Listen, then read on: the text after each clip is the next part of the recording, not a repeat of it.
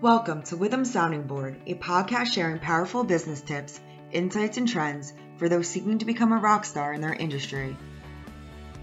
Welcome to Take Me to the Cloud podcast. I'm Kim Gordon, and I'm here with Walter Merkes. And today we're going to be discussing the auction process and things you need to consider in your auction business. Now, Wally, when I think of an auction, the first thing that comes to your head is usually the bidding process, and then that's the general idea around it. But really, I see it as a whole network of a value chain, really. So you have your upstream suppliers, which in this case would be consigners, downstream buyers, but also internally, you're getting all your different departments working together, such as your sales team, your e-commerce managers, your auction people, your valuation people, your warehousing, your storage.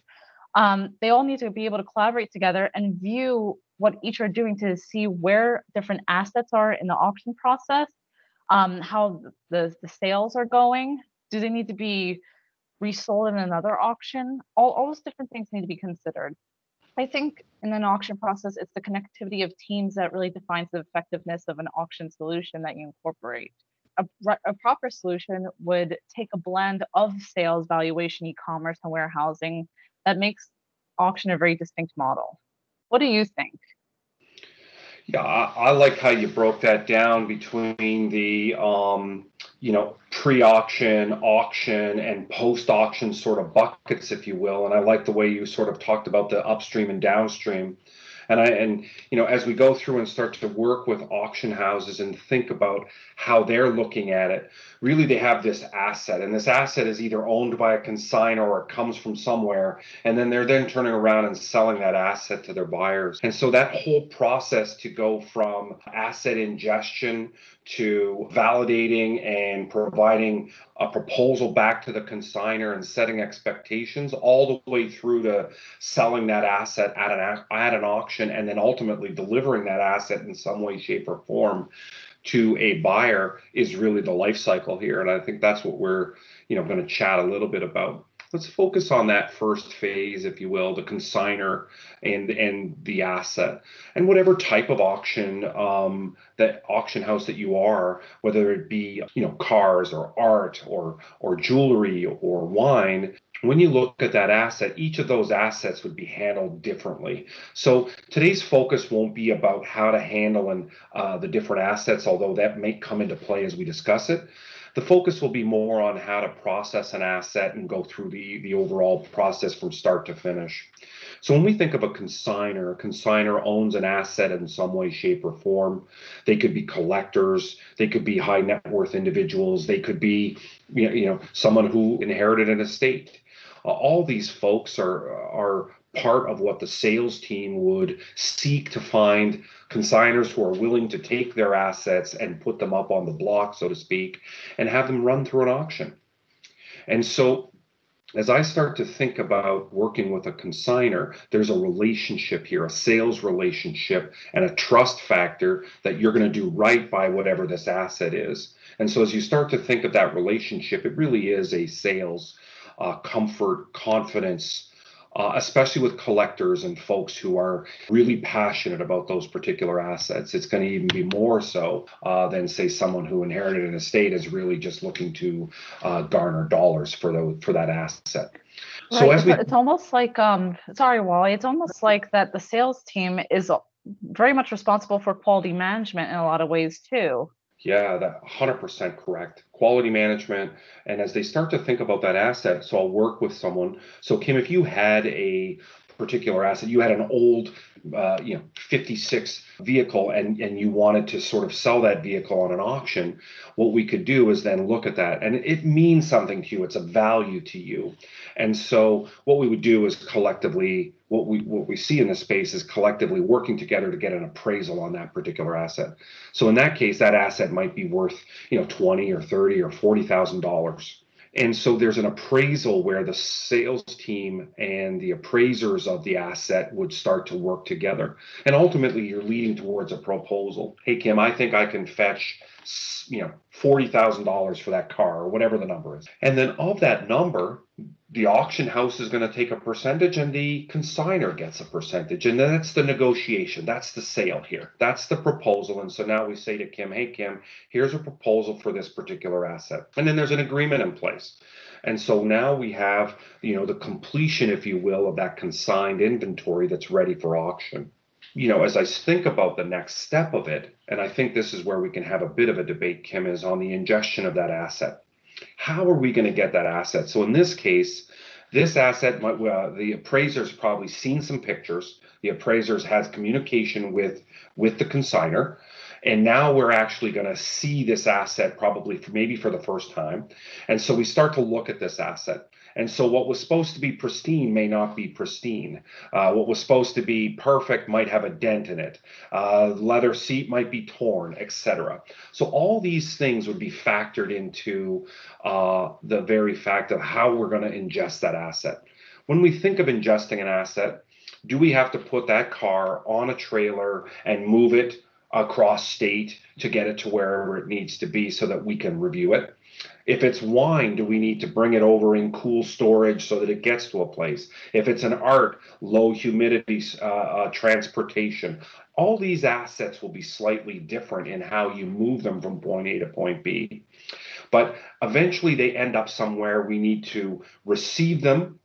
We need to inspect them. And then we need to have a final, expectation setting, if you will, with the consignor. And I think, as we start to think about that expectation setting, what was maybe once worth, $40,000 as a car, and we thought we might be able to get you 40, we just found a great big scratch down the side. And now I don't think we're going to be able to get you 40. So now there can be this whole back and forth and discussion around what that asset might be worth and what it will fetch on auction. So it almost goes back to once you find those errors, and it's almost like you get thrown back at the beginning of the process again, in a way. You have to reevaluate what you're going to do. I think you're right. The inspection will lead to some sort of disposition. And the disposition will be, it was exactly as we thought it would be. Pristine, it's perfect. This is what we're going to get. It's not quite what we thought it would be. There's a scratch, there's a dent. There's a piece of paint missing off the art. There's a chip in the diamond. There's spillage over top of the wine label. Whatever it is, whatever the inspection revealed, will lead to another conversation with the buyer and another opportunity to set expectations and allow for that consignor to say, yeah, that's not what I was thinking. Just give me my asset back, or okay, I get it, and let's see what we can do at auction. So all of those things would happen in that ingestion of the asset. What we talked a little bit about, and you alluded to, Kim, and maybe you can elaborate a little bit more on this, are the teams involved here. So I just talked about some of the processes involved in there, but let's just think about the sales team, the warehouse team. What are some of the teams involved that you can see that might be pulling in that ingestion of asset? Well, certainly given that the inventory has to be tracked all the way through, warehouse is already involved.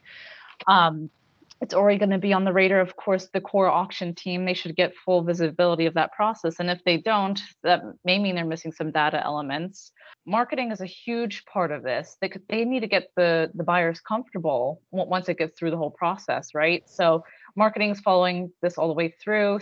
Sales, they're pairing right up with the valuation specialists as well. Or you can call them inspectors, valuation specialists, but they're actively involved in the team. So not only are these separate teams having their own functions, they have to be acutely aware of what each other are doing so that they can be triggered in what they're going to do. It's a very closely followed process by all parties. Yeah, I love that. And, in our previous conversations where we talk about CRM or customer relationship management tools, a lot of these buyers, so an auction house is going to be, probably folks are bringing you their assets because you've already got a relationship. There's already a secret sauce in that space, and you're viewed as right up there with the collector. So if I'm a collector of fine wine, I might go to an auction house that specializes in fine wine. If I'm a collector of fine art and or old cars or vintage cars or whatever it is I'm a collector of, I'm going to align probably with the secret sauce of an auction house that might already be in that space. So as I start to think about customer relationship management and connecting to the buyers using marketing to drive through that, it starts at that asset. What assets can be made available? And marketing and sales are working hand in hand to make sure the stickiness of the buyer, because the buyer is the key here, and the buyer and optimizing that the asset for the buyer and making sure that you have enough assets to keep those buyers continuously interested. So love that you brought that in. If we move, I think we can move. So now we've sort of, evaluated sort of that initial step, which was the consignor element to me, the appraisal, the proposal. We now have the asset here and we're ready to sort of start dealing with it. The next step is sort of thinking about the auction itself. And I think the point here today is that typically you'll see a separate system and an actual day of auction, if I can say that. And a day of auction would include online, live, think eBay type. But these English auction oriented or bid based oriented platforms would provide an opportunity to connect and track buyers at multiple buying points of an auction. What that does is allows for buyers to have an experience. There's an emotional element to an auction, and I think that's well known and thought through. So that emotional piece needs to translate. And as you start to think of the epidemic and sort of how people are now interacting in auction, that is actually moving more and more online, and you still need to have that emotional connection to your buyers so that they're feeling the excitement and the je ne sais quoi of buying an asset or something. So when you start to look at an auction tool, the auction tool needs to have all of the things you're expecting. It needs to be able to list. It has a catalog. It needs to have bid increments, and there's reserve prices and proxy bidding and all of those things that we would normally see on a live auction. And we need to have our buyers get jazzed by what they're seeing. So maybe there's a leaderboard or a bid board and all sorts of different things, and if we think of, older auctions like eBay, that eBay type, where, the last few hours and few moments before that last few moments before that auction closed was the scale up and ramp up of the price points. So generating that excitement is the piece and the biggest thing that auction platform has got to do and allow for that. Hey, Wally, if I may comment on that real quick, it seems like with the migration to purely online activities, auction included, you mentioned that it's important to get the buyers excited. And now it seems like marketing even plays a greater role because the buyers can't see these products that are full of sentimental value a lot of times. And then the connection to it has to be built even more so because they don't have that tangible experience. So the customer experience is focused on even more in a way now. Yeah, I totally agree with that. And that is the key, is getting marketing involved as early as possible. And it's all about the experience. If we lose them, remember, so an auction might take place over the course of 4 or 5 hours online in front of a computer. It is hard to maintain somebody's focus for 4 to 5 hours. If we're all together in an arena, even maintaining 4 to 5 hours in that environment is hard, and you're seeing people come and go. So now if they're coming and going, we have to make sure that the lists of product or assets that you're selling are well available. People know approximately the timing that you're going to go through there. So even think of little things like we are 3 minutes behind, or we are 4 minutes behind here. We are on auction item number 78 of 264. We are at lot X, etc. All those things need to be part and parcel of that auction platform so people can stay connected and still live their day-to-day life. They're going to reconnect. They're going to go over here for a bit. They're going to come back and they can kind of see where they are. And I think those things are very important as we think of the solutions. I guess the next phase in auction is we do have to eventually collect some money, or at least identify proof of payment. So typically what you would see here is some form of payment. I've won the bid. I've got the hammer and I've won the hammer, and now I've got to transact in some way, shape, or form. Those transactions may or may not be inside your auction platform. They could be inside of, I'll refer to something as an ERP today, but enterprise resource planning tool or accounting package or just payment processor. So there would be some form of transactional relationship that could go back and forth. Many auction houses on high value items will qualified buyers. And all of those things I didn't really talk about in the pre-auction, but you could actually have a pre-authorization again prior to the auction to make sure that your buyers that are in there are actually eligible and viable buyers. And those are all things that are specific to the types of assets that you're working with, etc.